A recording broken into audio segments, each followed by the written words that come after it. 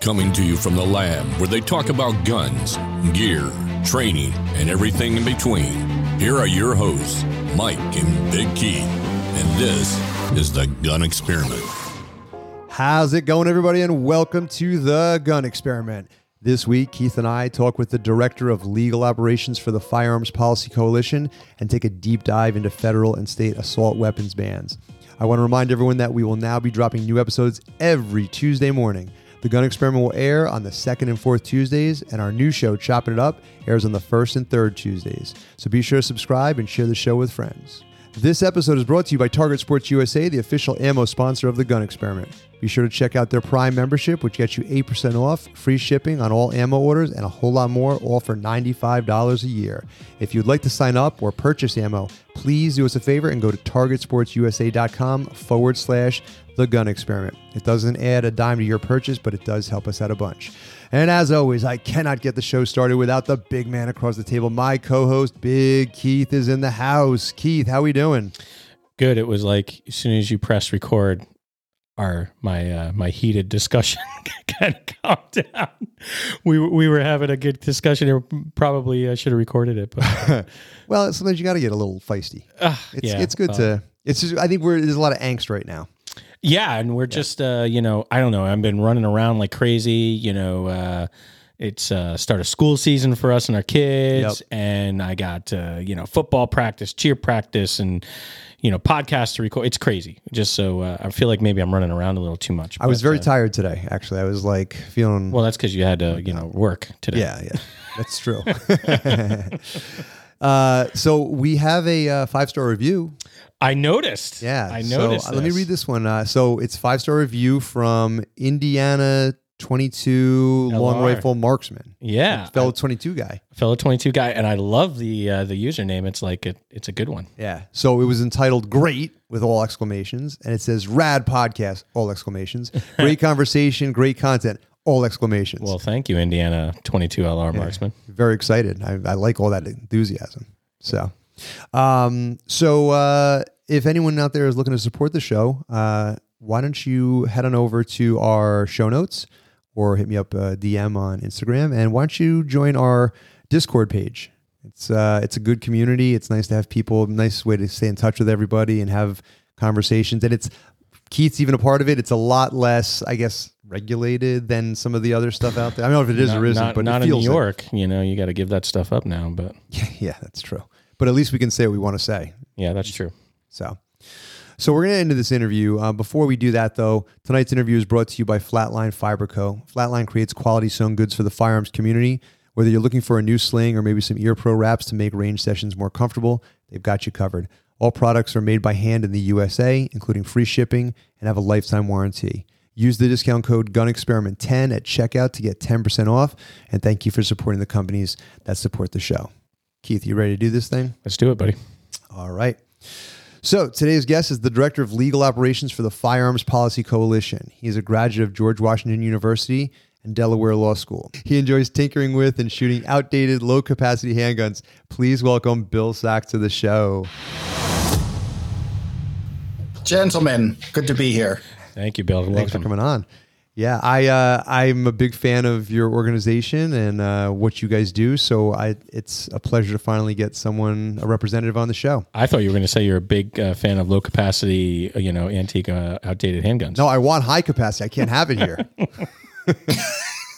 I know there's something sick about that, right? I'm in Pennsylvania where I can have whatever mags I want, and I carry a 1911. Oh my gosh! Oh well, yeah. You should just move here. You'd fit right in. I mean, I'm waiting for my 1911 to come in, Bill, so I can start carrying it. But I can only carry it in certain places now. But yeah, you're waiting on a Nighthawk, right? I am. Thank you for listening. That's so fancy. It was supposed to be here a while ago, but should be here any day, hopefully. Have you ever shot one, Bill? I'm sorry? Have you ever shot a Nighthawk? I have. They are real fancy guns. They are real nice guns. Well, Keith's a real fancy guy. Yeah, I'm currently in love with the Alchemy custom weaponry stuff. Oh, the yeah. Alchemy guns are the current apple of my eye. They're the very 1911 nice, Syndicate guys got me started, and I can't stop. Those guys are great. We had them on the show. They're real cool guys. So, yeah, they're a great way to spend money. Great way to spend money is watch that show. I got everything. I got my holsters, my extra mags. I just don't have the gun. Yeah. Soon enough. So what exactly are the responsibilities of the Director of Legal Operations? It's a fancy title. It really is. It is, right? It's way fancier than I deserve. So as Director of Legal Operations, I am like the professional herder of kittens over here at FPC Legal. So really you can kind of think of it as like a portfolio management sort of position. So I oversee the entirety of the legal department, which includes the cases that we are working on as lead counsel with our inside litigator, Cody Wisniewski, who came on recently, cases that we're working on with outside counsel, but we are, kind of leading the charge on. Cases that we're filing amicus briefs on with our preeminent constitutional scholar, Joseph Greenlee, and any of the other legal work that's coming through the department. All of that is kind of my responsibility to, juggle all of the flaming bowling balls at the same time. I picture conference rooms full of guys in nice suits, devil's advocate each other all the time on these cases. Is that accurate? So if instead of the conference room, picture my converted garage, and instead of suits, picture jeans covered in dog hair, then yes, you are absolutely right. So you guys are not resting on formalities is what you're telling me. No, I think anybody that follows our social media knows that we're not big on formality. Yeah. We're kind of salt of the earth, men of the people sort of organization. And pomp and circumstance is not our deal. Yeah. I thought I dropped the F-bomb a lot, but you guys dropped the F-bomb a whole lot. I say fuck professionally. So first off, I would like to thank you guys on behalf of gun owners for what you are doing, because I know you guys put a lot of litigation out there and on behalf of gun owners. So thank you very much for that. It seems like every other day you guys seem to be taking on a new case to restore our rights in some way, shape, or form. What is the internal process that your organization goes through when deciding what cases to move forward? So that's a great question. So it's a combination of things. So, both at an annual and at a quarterly level, we'll go through and we'll make kind of our strategic decisions as to what the lay of the land is, what our core issues are going to be for that quarter or for that year, and what jurisdictions we think are the jurisdictions that are apt and ready for a challenge on each of those issues.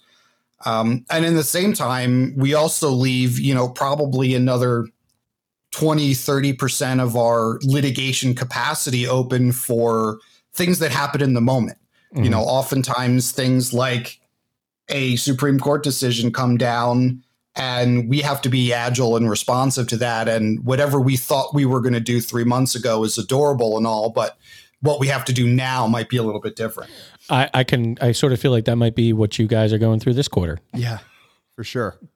Yeah. I mean, we're definitely in a big sprint. We had kind of, shell gamed out a few different possibilities for what was going to happen in Bruin and what we were going to need to do as a result.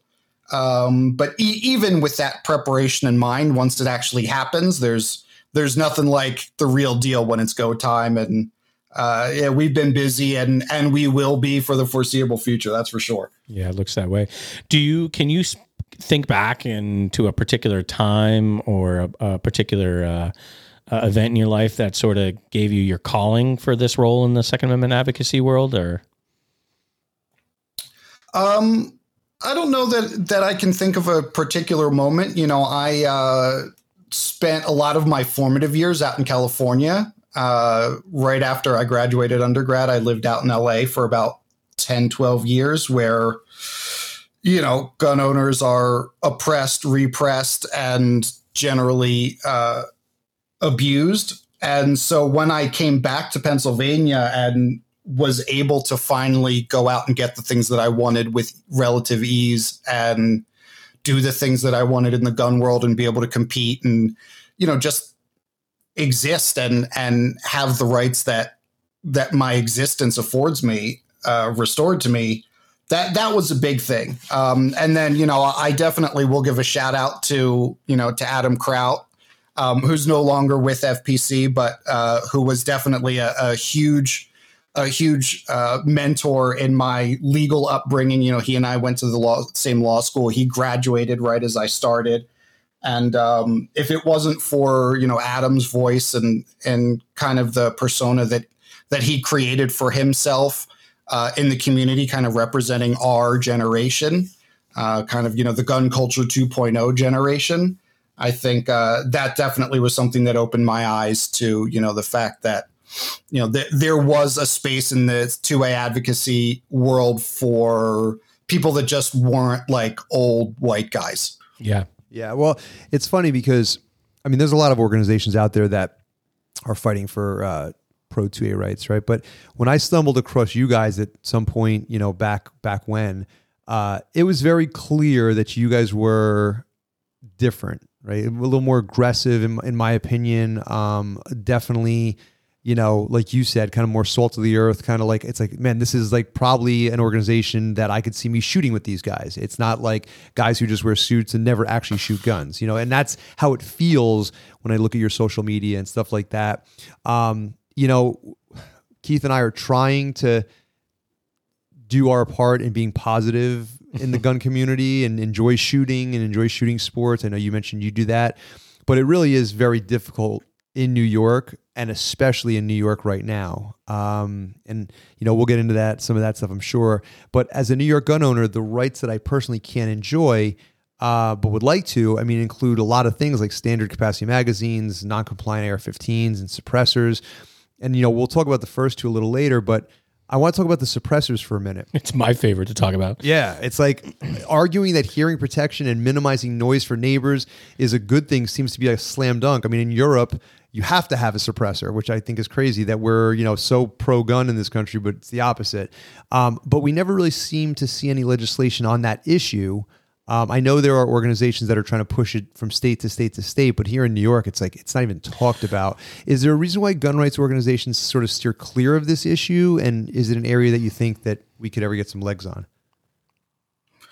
I think that's definitely an issue that will have legs at the right time. I think it's a little bit of a tricky issue in that it, challenging the NFA, which is what, look, we read the comment sections on our social media just like everybody else does. And whichever case we file or we win, the comment section is full of like, great, now do the NFA.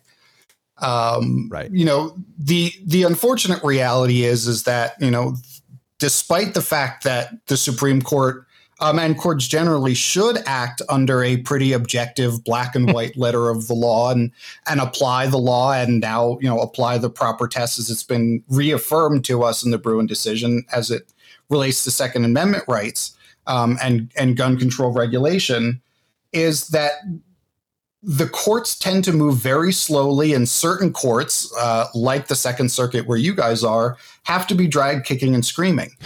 And if you try to go too fast and faster than they're ready to go, what you risk doing is creating more bad precedent and having a brand new 2022 decision that says no to suppressors, yep, rather than waiting to potentially get a 2024 decision that is pro suppressor.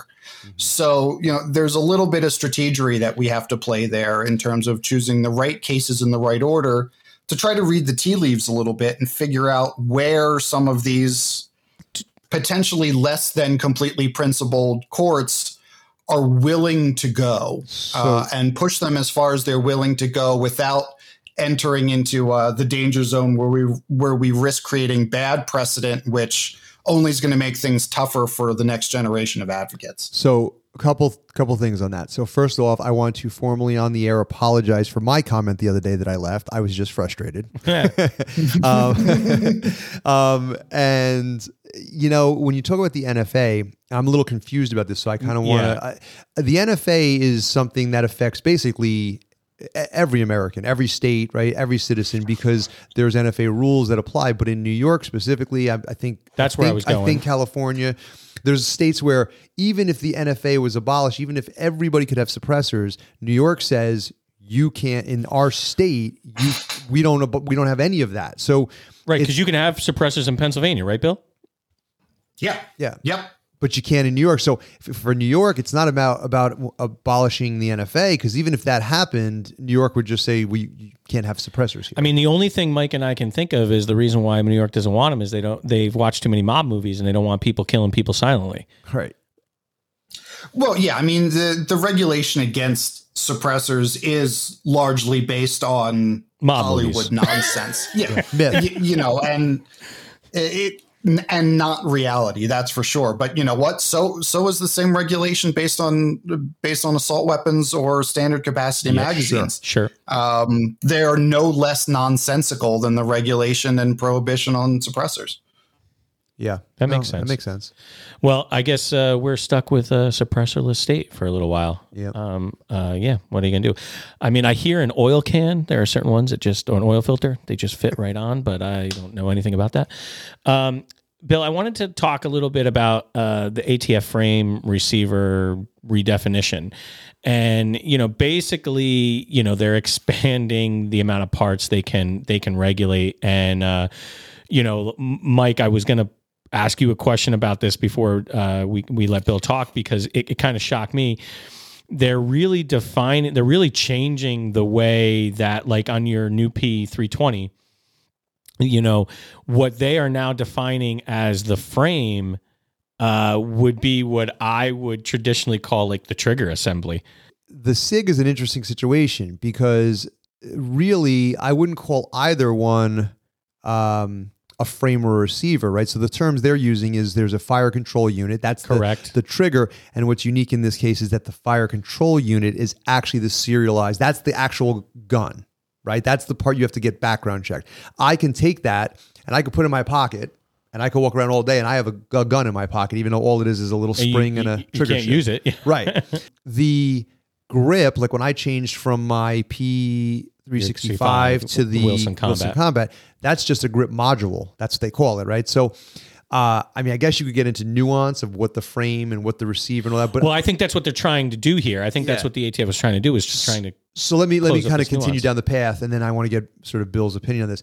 With like an AR-15, right? The receiver, the lower receiver, is the serialized part, the same as my fire control unit, and then everything else is just parts. And that's unchanged. Yep. That hasn't changed. Everything else is just parts, right? An upper receiver is a part. None of that's serialized. You can swap them in and out. You don't have to do background checks. None of that. So my understanding, well, actually, I don't really have a good understanding of it. So, Bill, are they looking to change that to make serialized parts that have a lot of things and not just the lower receiver? No. If you believe what they have to say, no. But if you read what the rule actually says, the answer is maybe. The reality is that the final rulemaking they put out is like 300 pages of relative gobbledygook. And one of the problems that we raised in our challenge, we're suing on APA grounds, challenging this new rulemaking in the Northern District of Texas. And we actually received an injunction in that case. What do you mean by APA? So APA is the Administrative Procedures Act. So when an administrative agency like the ATF in this case promulgates a new rulemaking, often the best way, and in some instances the only way to challenge that rulemaking is by challenging it under the APA. And what the APA basically sets forth is the rules that an administrative agency has to follow before they can create a rulemaking that has the power of law. And in this case, I wanted to stop you to define it a little bit, because really, I think that's what sort of the argument is with these agencies. And then we're talking ATF in this particular case, but it's EPA, IRS, any of those, what do we call them, alphabet people, that's really the problem, right, Bill? Is like, you guys are up against the wall. This is the only avenue you have to dispute some of that stuff, correct?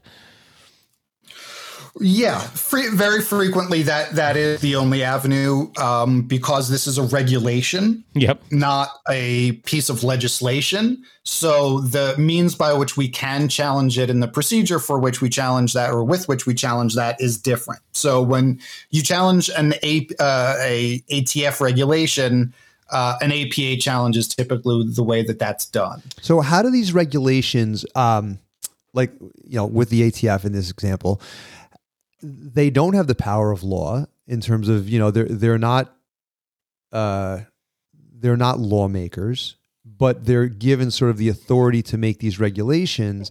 But like, where does that fall into the whole constitutionality and the whole constitutional rights of, you know, you have certain rights that are granted by your creator, right, through the Constitution, and how are they able to get away with that? Is it because of this APA? Is that what allows that? Like for instance, if the ATF says you can no longer do X, Y, or Z, and I go, well, sorry, that's not a law, that's a regulation, and I'm not following regulations, I'm going to follow laws. Obviously, we know the answer is that I can be in a lot of trouble. However, how is that possible? Because I'm not breaking laws at this point.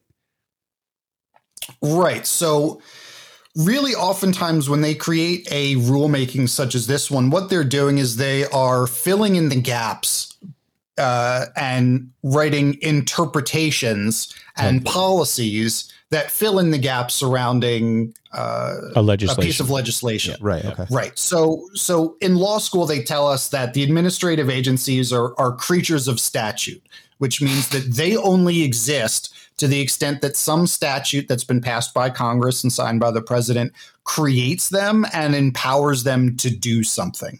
So in this case, you know, the ATF exists because there is a statute that created it, and that was passed by Congress and signed by the president, and then they have the power to regulate, to kind of fill in the gaps in between where the statute is not completely explicit. So, for example, in this case, the statute at issue defines a firearm or frame a receiver of a firearm that can be readily converted, or frame a receiver of a weapon that can be readily converted into a fully functioning firearm. And what the ATF is seeking to do here is interpret what that means. And they're saying, okay, given the changes in technology and times have changed, what readily convertible means and what a frame of a weapon that is, quote, readily convertible now means this. And it means something different than perhaps it meant before, or we are clarifying what it meant all along. If, you know, you ask the ATF, they'll tell you it meant this all along. Yeah. We're just clarifying. That's what they're doing here, right? That's what they're really trying to do. But it also looks, the way I'm sort of reading some of the stuff is like they're really expanding record keeping requirements and retention requirements. You know, that is just mind boggling to me, you know, right? That's I don't really understand it, I guess. Yeah, there are some record keeping requirements that are being expanded, especially in regards to suppressors. You know, the primary focus of the rulemaking, despite the fact that the rulemaking itself, if you actually read the language, is rather unclear. Not surprising. You know what? Yeah, and you know, we raised that issue repeatedly in our APA challenge against this rule, and I can talk about the kind of the legal grounds under which we do that. But what the ATF is communicating through some subsequent letters and communications with some dealers is what it seems like their focus really is on is what's been, you know, kind of colloquially called the build by shoot kits. That was a Polymer 80 branded item. I was just going to say, really what they're looking for, it sounds like, is things like 3D printed guns, ghost guns, 80% lowers. That seems to be what they're hunting after with this, not a lower receiver that you buy from Aero Precision that's, you know, serial, that's roll punched and serialized and all that stuff. Correct? That seems to be where this is. Well, it's actually, well, depending on how you look at it, better or worse. It's potentially even less broad than that. So I suppose narrower than that is, as we've known all along, a complete but stripped lower, like if you buy a complete arrow lower, that's still considered a firearm. You got to do your paperwork on it. It goes through an FFL. Right. The question that is arising from this current rulemaking and what the ATF seems to be signaling at this point and has now argued in court filings is that the application of this new rule doesn't actually touch 80% lowers at all. Didn't see it once in the rule. I'm sorry? Didn't see it once in the rule. Didn't see anything about 80%. Right. So just like before this rulemaking came out, it was completely legal for you to buy an 80% AR lower. And it is what we call in a lot of our litigation non-firearm objects, or NFOs. So it is a non-firearm object. It is a piece of matter that is not a firearm. An 80% lower, according to the ATF, in court filings at this point, is unaffected by the new rulemaking. You can still go buy an 80% lower, and it is still not a gun. It doesn't need to be serialized. You don't need to go through an FFL. It is still a non-firearm object. What they appear to be arguing now is that when you have a non-firearm 80% lower, or this, something equivalent, and it's sold with tools or jigs to complete it, now they start to get antsy. And when it is sold in conjunction with tools and jigs, now they claim you are in the realm of the readily convertible, and now the item needs to be serialized and needs to be sold through an FFL with all of the associated pomp and circumstance. So if they sold those separately, they're okay. That's what Polymer 80 started doing. They stopped doing serialized guns and they stopped selling them as like these kits, I believe. I read that today. But what's funny about this is, let's just take a moment to laugh at how silly this is. Well, it's absurd. It's absurd. It's absolutely absurd. But I've been around long enough to know the slippery slope of it. May start off as no, it's fine as long as you don't have the tools with it, and then eventually it'll go no, now you can't do that either. Okay, that's fair, but the other thing that I'm still trying to determine is this is a problem. Like, there is a lot of crime happening with people doing this. I'm just confused about what the problem. So not only is it not a problem, not only is it a non-problem, but this rule that they have promulgated, if it's enforced and put into action the way they are now representing they plan to in court filings, it's a non-solution to the non-problem. Well, of course, because it doesn't change anything except the fact that you can't buy your jig and your drill bits along with your frame. You have to acquire them separately. The problem with, so Keith, your question was actually a very good and fair question of like, is this a problem? But let's touch on that for a second, because if you look at the United States and you look at homicides, you look at, gun crimes, things like that, it is high, right? Like compared to other industrialized nations, we are high, right? Now, the part that people leave out though, when we talk about this, is suicides is in there. Which, that's terrible, right? And I don't want to make it easier for people to harm themselves. But at the same time, there's plenty of people who aren't looking to harm themselves, and they shouldn't have their rights trampled on because of it. That includes includes police officers discharging their firearm in their job, right? There's all these other things that when you take them out and we look at actual crime numbers, actual crime numbers. Again, gang violence. Gang violence is crime, but it's like, bad fighting bad, and the good guy shouldn't be lumped into that.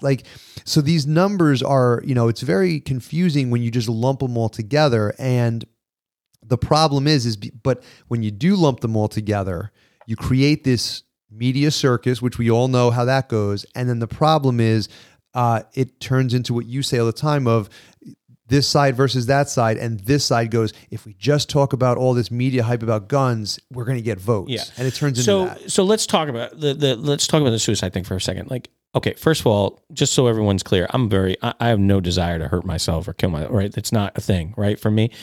But I'm an overachiever.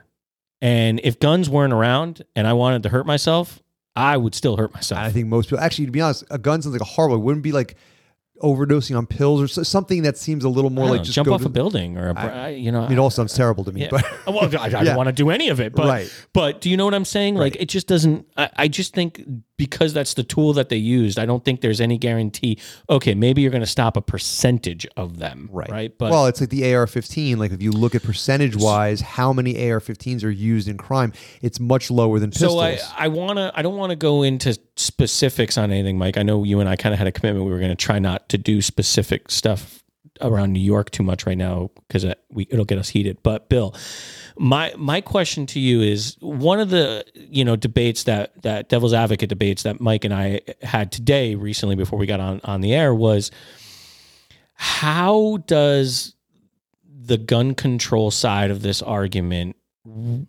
feel that these laws that they're passing or these in this case the ATF, how do they feel that they are within their right to do it and that they are outside of the boundaries of the Second Amendment and that it's not affected by that?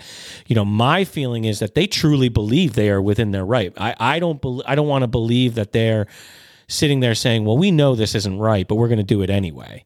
That's sort of Mike's argument. Well, my argument is that they want to get more gun control and they just throw tons and tons of legislation knowing that it's going to go in and then we're going to have to fight and fight and fight to get it back and it's going to take a lot of time. And we get only half of it back or whatever. So my question to you, Bill, is, you deal with this a lot more than we do. Do you really think that they know what they're doing is wrong and that it won't stand up and they're just hoping it will? Or do they really think they're right?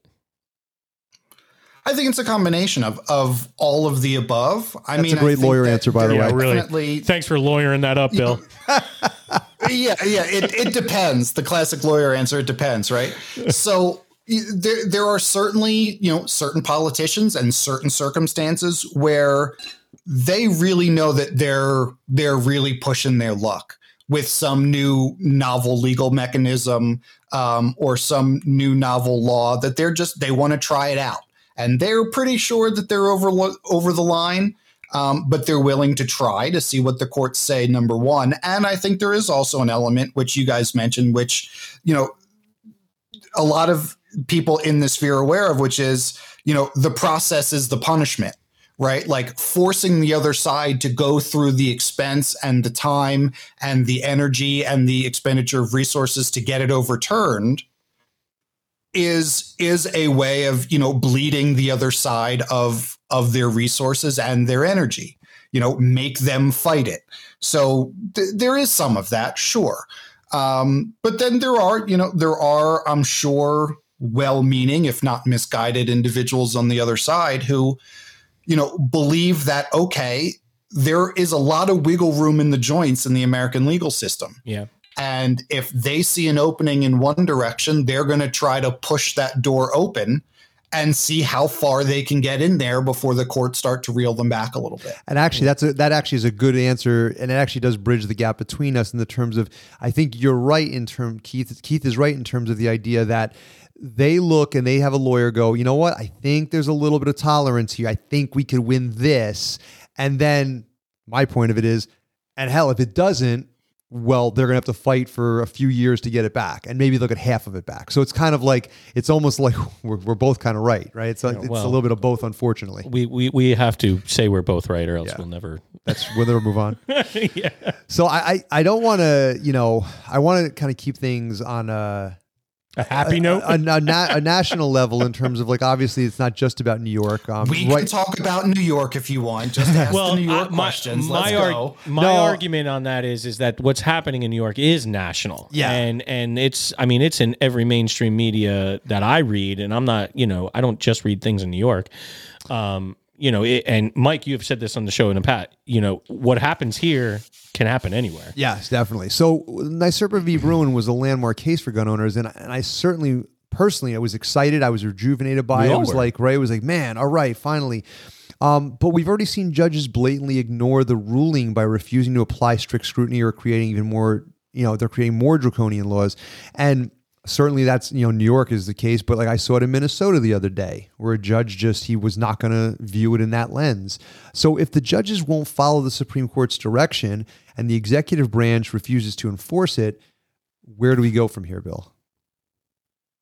So good question. So first thing, I'll take a step back and just clarify. So you mentioned strict scrutiny, which is gone. There is no more interest balancing in Second Amendment analysis anymore. So history and tradition, that's what they're going with now? Exactly. Yes, so the correct test, and which was affirmed by Bruen as saying this has been the correct test all along under Heller, is you start with the text of the Second Amendment, and then if you need to understand what the text says and interpret it, you look at the history and tradition within a bounded date range. So you're looking at the history and tradition of analogous firearm regulation from around the time of the ratification up through Reconstruction, which is around the time that the 14th Amendment. What time frame is that in terms of year? 1790 something, right? 1790s to the mid 1800s. Okay, yeah. I'm proud that I knew that. I was impressive.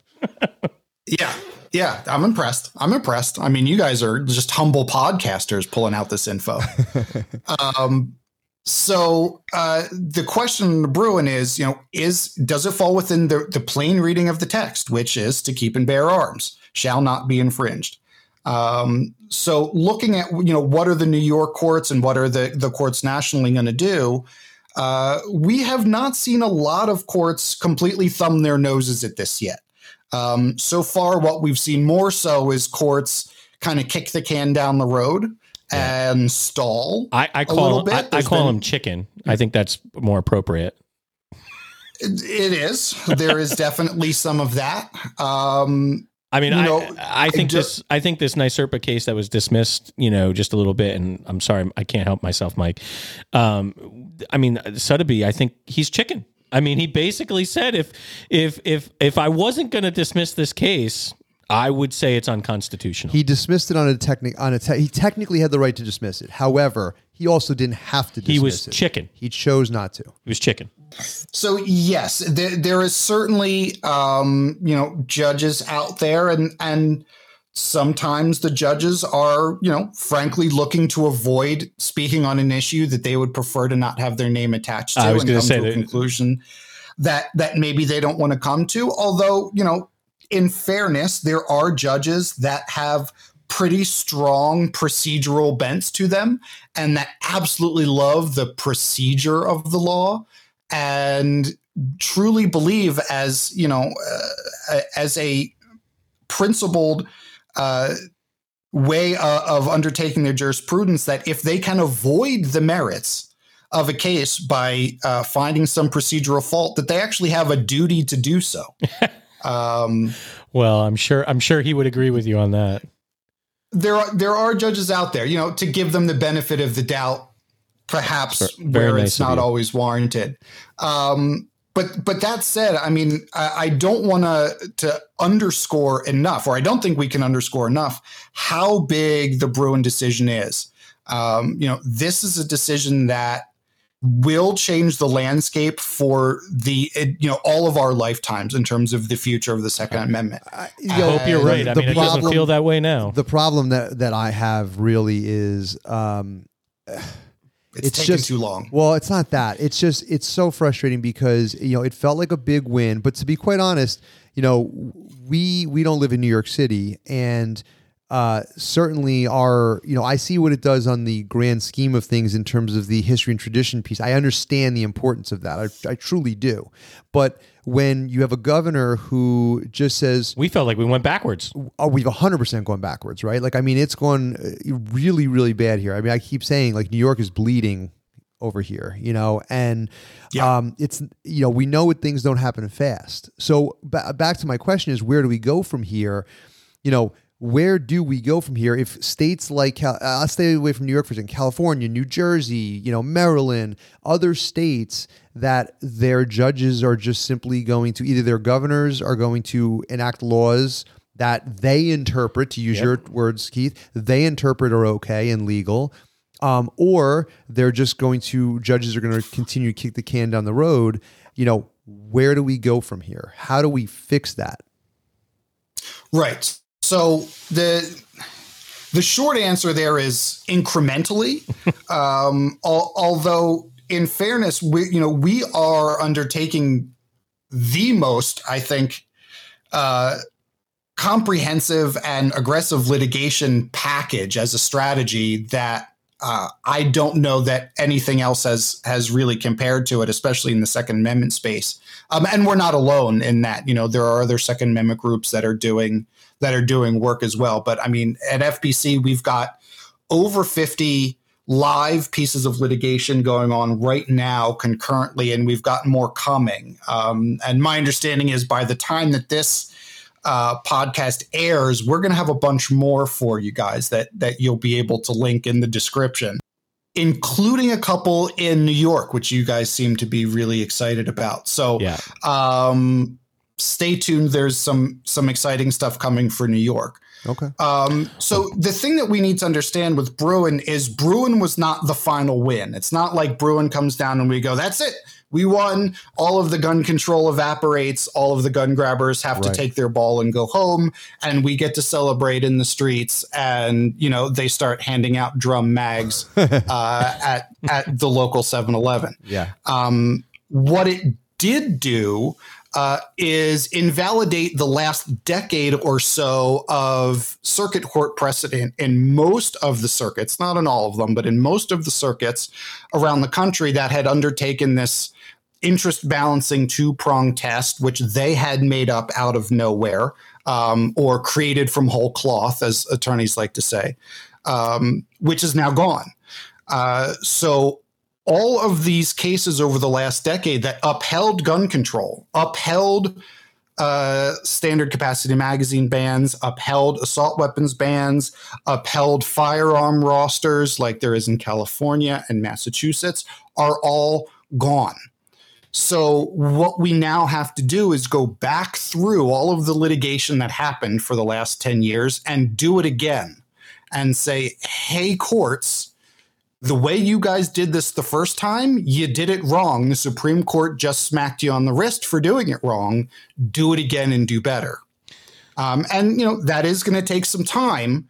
But boy, are we in a good spot now compared to where we were before the end of June of this year. Well, you're making me feel a little better, Bill. So I appreciate that. You should feel good about where you're at. We're going to start winning. You just have to give it a little time. Well, we're going to start winning. We don't have a choice. I just have to wake up every day and decide if I'm going to be a criminal before I walk out the door. But one more question on some litigation stuff that with the ATF, I guess more so than anything else, that I just wanted you to give me a little bit of current updates on is pistol braces. I'm having a real hard time keeping up with the back and forth. So give me the current situation. The current situation in terms of formal rulemaking is yes. There is no current situation. The formal rulemaking has not come out yet. Okay. We have reason to believe that it may be coming relatively soon. But we don't have it yet. And until it's published, we don't know what it is it's going to say precisely. And we can't file any challenges challenging it. And this, like the receiver rule would be an APA-based challenge. We can't challenge it until it exists. So we know what the proposed rule said. And we all saw, I call it the worksheet of death. With the ridiculous point system, if it has sights on it, move up 3 spaces. And if it doesn't have sights, move back 3 spaces. And, the Yahtzee game that was that worksheet. We don't know if we're going to be keeping the worksheet. We don't know if ATF abandoned it altogether. We, everybody else, saw just recently in the news that leaked ATF document that talked about a braced pistol amnesty period for adding those braced pistols into the NFA. That seems to be that document seems to have proven out to be legitimate, but until we know the exact circumstances, that they seem to claim that certain braced pistols, or potentially all braced pistols, are SBRs and need to be registered. All of that remains to be seen. So we're still in a wait and see. But boy, are we ready for them to release that thing, and they should expect some tasty lawsuits coming their way if they choose to do half of the dumb things they put in that proposed rule. Okay. Thank you for the update. Appreciate that. So if people are looking to reach out to you guys or connect with you guys on Instagram and all your social media, where can people find you guys at? What's the best places? Yeah. So our main website is firearmspolicy.org. You go there, that'll take you to our main splash page. You can sign up to become a member. You can send us your hard-earned money, which we then turn into lawsuits. Be happy to do that. You can buy FPC t-shirts and hoodies and coffee mugs and flags and all that good stuff to aggravate your family members. You can go directly to fpclegal.org where you can see all of the work that my legal team is doing. We organize that page both geographically, so you can see all the cases that we're involved in your area, as well as chronologically, so you can see what the most current cases and what the most current movement in the various cases are. That's very helpful, by the way. I go there all the time. I didn't know you guys sold merch. Oh yeah. I'm looking at it right now. You guys are about to make yourself some money. Keith's about to I love Second Amendment merch. He's going on a shopping spree. So yeah, our graphics department goes pretty hard too. I think there's some winners in there, and it turns over pretty regularly too. So make sure you check back. Yeah. Okay. Definitely will. No doubt about it. So that's all the main stuff. We are gun policy on most of the socials. If you go to Instagram, we're at gun policy. We are at gun policy on Twitter. All right. My favorite one so far is I don't lose shit with a picture of a boat. Yeah. We don't do boating accidents. We keep our shit. Awesome. I love it. That's funny. So I want to get you over to Run and Gun and play with us. But before we do that, Run and Gun is sponsored by Resurgent Arms. They've been really great to us, and they do a lot of New York, California, compliance-y kind of stuff, but they also do some really cool carbon fiber handguards now. So if you want to go check out their stuff, get 12% off with our discount code, Gun Experiment 12. So, Bill, we want to do Run and Gun. It's 10 questions, rapid fire. We want you to give us the first answer that comes to your mind. And Keith, you want to get them on the clock? I am ready to. We've had a lot of record breaking on this lately, Bill. Yeah, so if you're a gamesman, I'm ready. All right, here we go. What is your favorite gun in your personal collection? Alchemy Custom Quantico High Cap. What gun would you buy if money was no object? M45A1 Custom Shop. If you could have a drink with one person, living or dead, who would it be? John Moses Browning. Favorite caliber? 45 ACP. Favorite hobby, not gun related? Eating cheesesteaks. If you could have one superpower, what would it be? Invisibility. All hell breaks loose. Is it better to be armed or trained? Trained. Is it better to be loved or feared? Loved. Rifle, pistol, or shotgun? Pistol. You're in the worst scenario imaginable. Who do you want to have your back other than your spouse? Ooh. Oh, man, I'm burning time here. Arnold Schwarzenegger. Let's mix it up. Man. How do you do? He would have been in second if he didn't burn that last question. Ah. But that one was tough. Too many good choices. Yeah, he's in the top 5. 48.11. 46 is the record. 46 and change. No, right? 36. 36. Frank killed it the last time. He did 36. But yeah, you were close there, Bill. All right. Yeah, you were definitely on a roll for a while, and then I know. I had flashes of 80s action movies at the end. I got excited. Yeah. Well, I will say this: your favorite hobby of eating cheesesteaks. That was a phenomenal answer. I love that one. Yeah, I'm good at it. Except too. you're weird. I'm good at it. You like your cheesesteaks, Mike, with lettuce and tomato. Like, who the hell does that? Have you ever had a hoagie cheesesteak? Yeah, a cheesesteak hogie. Yeah. Cheesesteak hoagie. See, Keith makes fun Yeah, of me. I mean, who puts lettuce and tomato some on their people like cheesesteak? salad in their cheesesteaks. I mean, that's okay. It's a real silly thing. Some people shoot XDs. I mean, teach their own. I love it. All right. So listen up, guys. Let's Mix It Up is brought to you by Onsite Firearms Training. They have an extensive course offering and teach classes across the country. You're guaranteed to find a course to meet your needs, so check them out and get trained by the same outfit that trains the gun experiment. Keith, we love those guys. Speaking of that, can I sneak into Saturday's class? Yeah, we'll talk to Ben. All right, cool. Okay. Yeah, we're doing medical training finally. Yeah, I'm not going away, so Okay. I want to try sneak in. Awesome. Okay. All right, cool. So on this episode of Let's Mix It Up, we want to discuss assault weapon bans on both the state and the federal level. So I sort of briefed you with what we were thinking of talking about, just so you could prepare. Let's start on the federal level. So HR 1808 is the new federal assault weapons ban that's being tossed around left and right. So I gotta say, I've seen you guys pushing this, that it's coming kind of a thing. Where are we at with this bill? I mean, is this impending doom? What's going on here? Well, you never really know. That's the problem with these politicians. One of the things that we pride ourselves on at FPC is we are completely nonpartisan, right? We are a all gun rights all the time and all rights all the time organization. We have never and we will never support a particular political party or a particular candidate, because at the end of the day, do you know who wins in every election? The government. And the government is not for us. So what's going to happen here?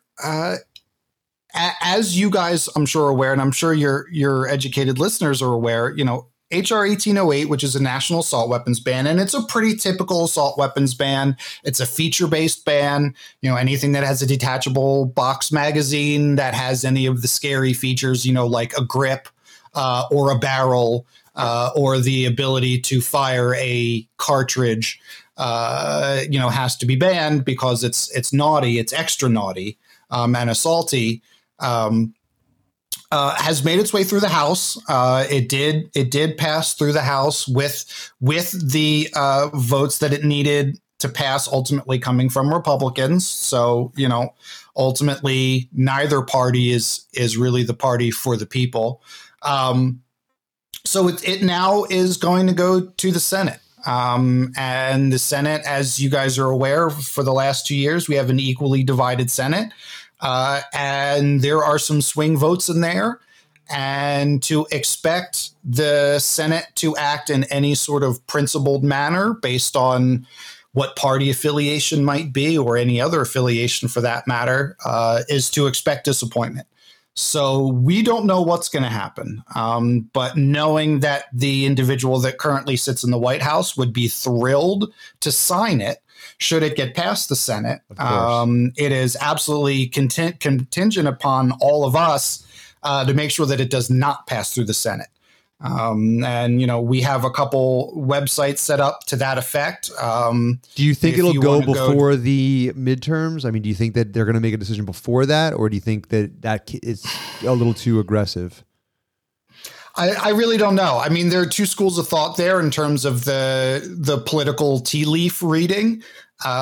Some schools of thought think that potentially an assault weapons ban becomes a rallying cry that excites the Democratic base, and so they want to bring it ahead of time to try to get people to vote.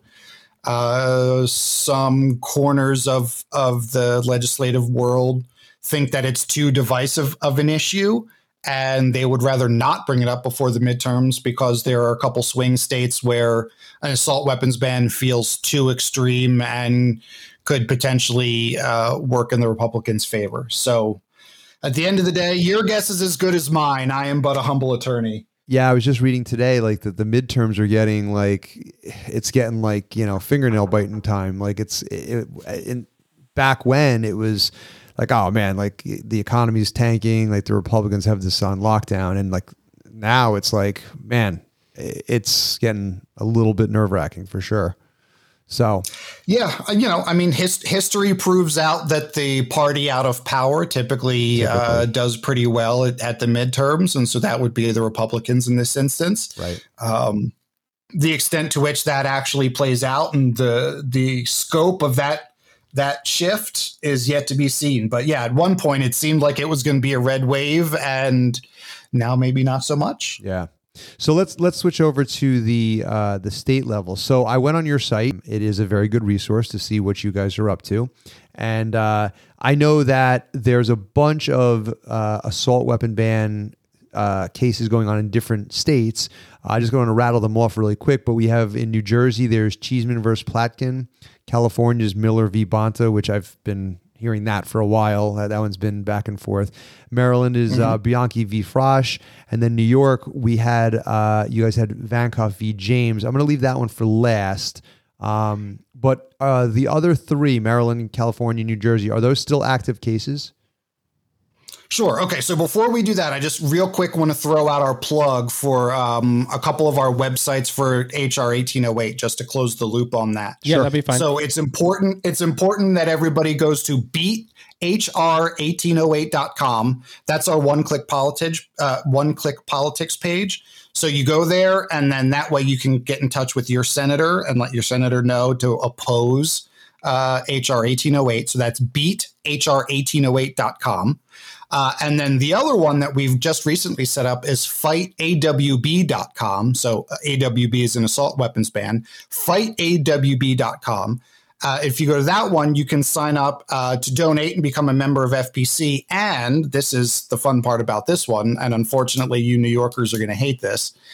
You can be entered to win a B&T KH9SD, the one that comes integrally suppressed, which you guys unfortunately can't. I'll just change my address to your address, and we'll be all set. You can have it delivered to my house. I will take possession of it, and you can come shoot it anytime you want. Wow, that's nice and of you. it'll be super fun. So beathr1808.com and fightawb.com. My humble associates at the communications team would murder me if I did not share our important links to these things. Okay, moving on to the state cases.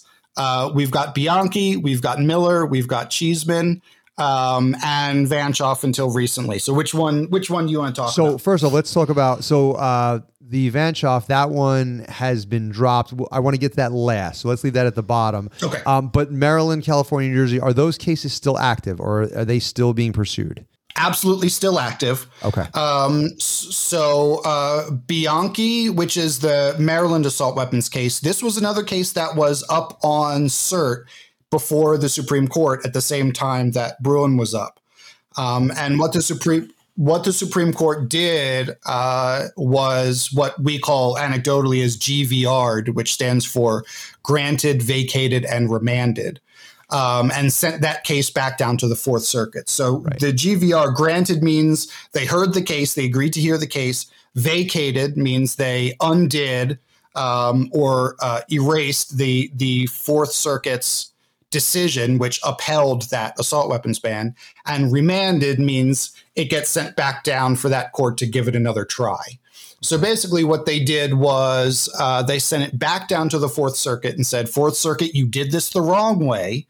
Now, using the instructions that we have set forth in Bruin, you get a do-over, do it right this time. And you'll see that the GVRing of these cases has been a common theme across all of these assault weapons cases at different levels in the process. But a lot of them have been granted, vacated, and remanded and sent back down to a lower court to be reconsidered in light of Bruin. So that's where we're at on a lot of these. Okay, so just so that I'm clear on this, if let's say, for instance, Cheeseman versus Platkin went through, goes to the court, and the court says, no, this isn't right, and we are going to side with, I'm assuming Cheeseman is the plaintiff, correct? Yeah. Yep. Okay. So they go that route. Let's say it goes that route. Now, that would have no effect on us as New Yorkers because we're in different circuit courts, and it wouldn't necessarily affect our region or our state, but it would create a precedent which down the road could help us in cases that we might be fighting. That I'm correct on all that?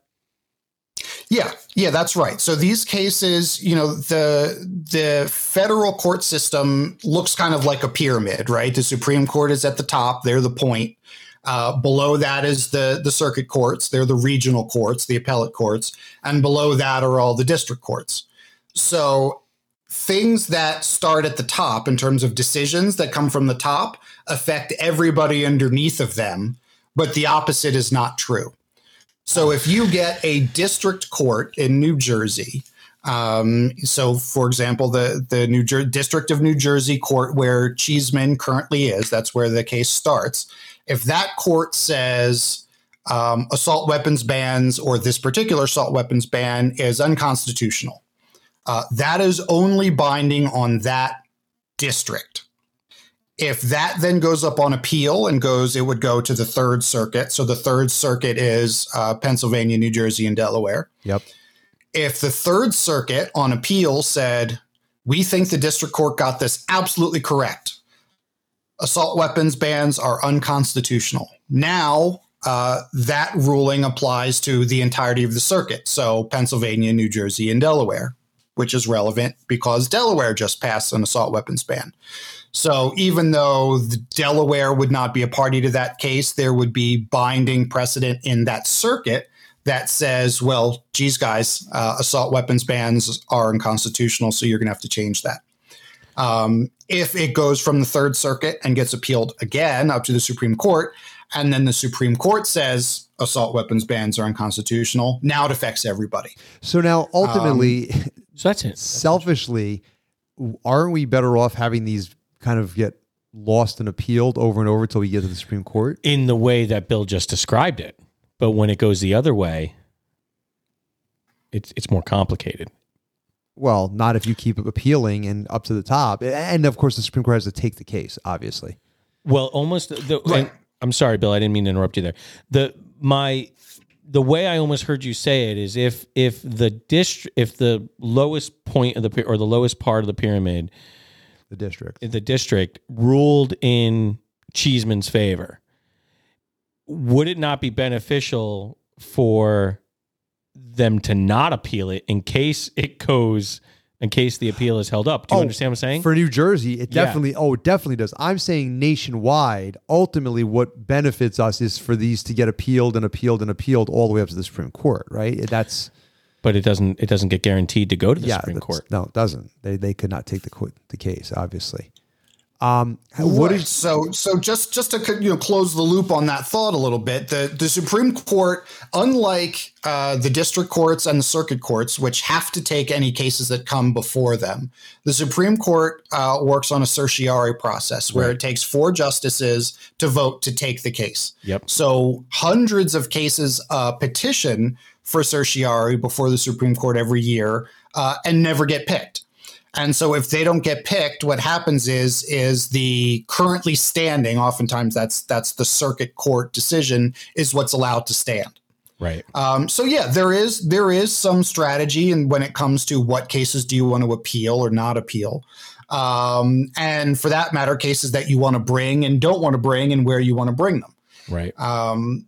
There are, and what we saw for the last 10 years or so is, when the Supreme Court is kind of playing coy and choosing to not take these cases. And let's remember, in the history of the Republic, the Supreme Court has taken 3 Second Amendment cases, and they didn't take the first one until 2008. So when we think about, the long arc of history here, the likelihood that they take any case, let alone any Second Amendment case, is very slim. Right. There are gun cases every year that petition to go before the Supreme Court, and the Supreme Court turns their back. So the fact that they finally took a case and that we got the outcome that we were hoping for in Bruin is nothing short of monumental. Right. But I think, one of the things that you guys are also talking about is, because we have circuit courts all over the country, one of the things that you can have happen is you can have, let's say, a court in California. So they're in the Ninth Circuit. The Ninth Circuit can come to one conclusion on a particular issue. They might say, for the following reasons, we say assault weapon bans are unconstitutional. And then you have a court like the Second Circuit in New York say, we're going to uphold this. We think assault weapon bans are constitutional. What you've got there is a circuit split. That's what's called a circuit split, where you've got 2 different federal circuits disagreeing on the same, almost identical legal issue.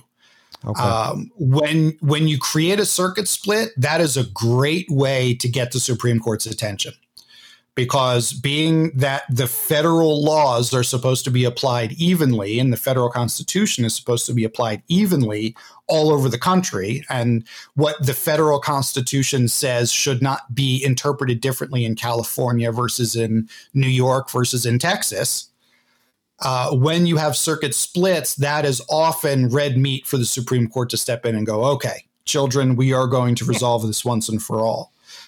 So part of the strategy of filing these sorts of cases in multiple jurisdictions, one, it's more bites at the apple, and it's more opportunities to get any of these courts to do the right thing and apply Bruin properly as the test was laid out.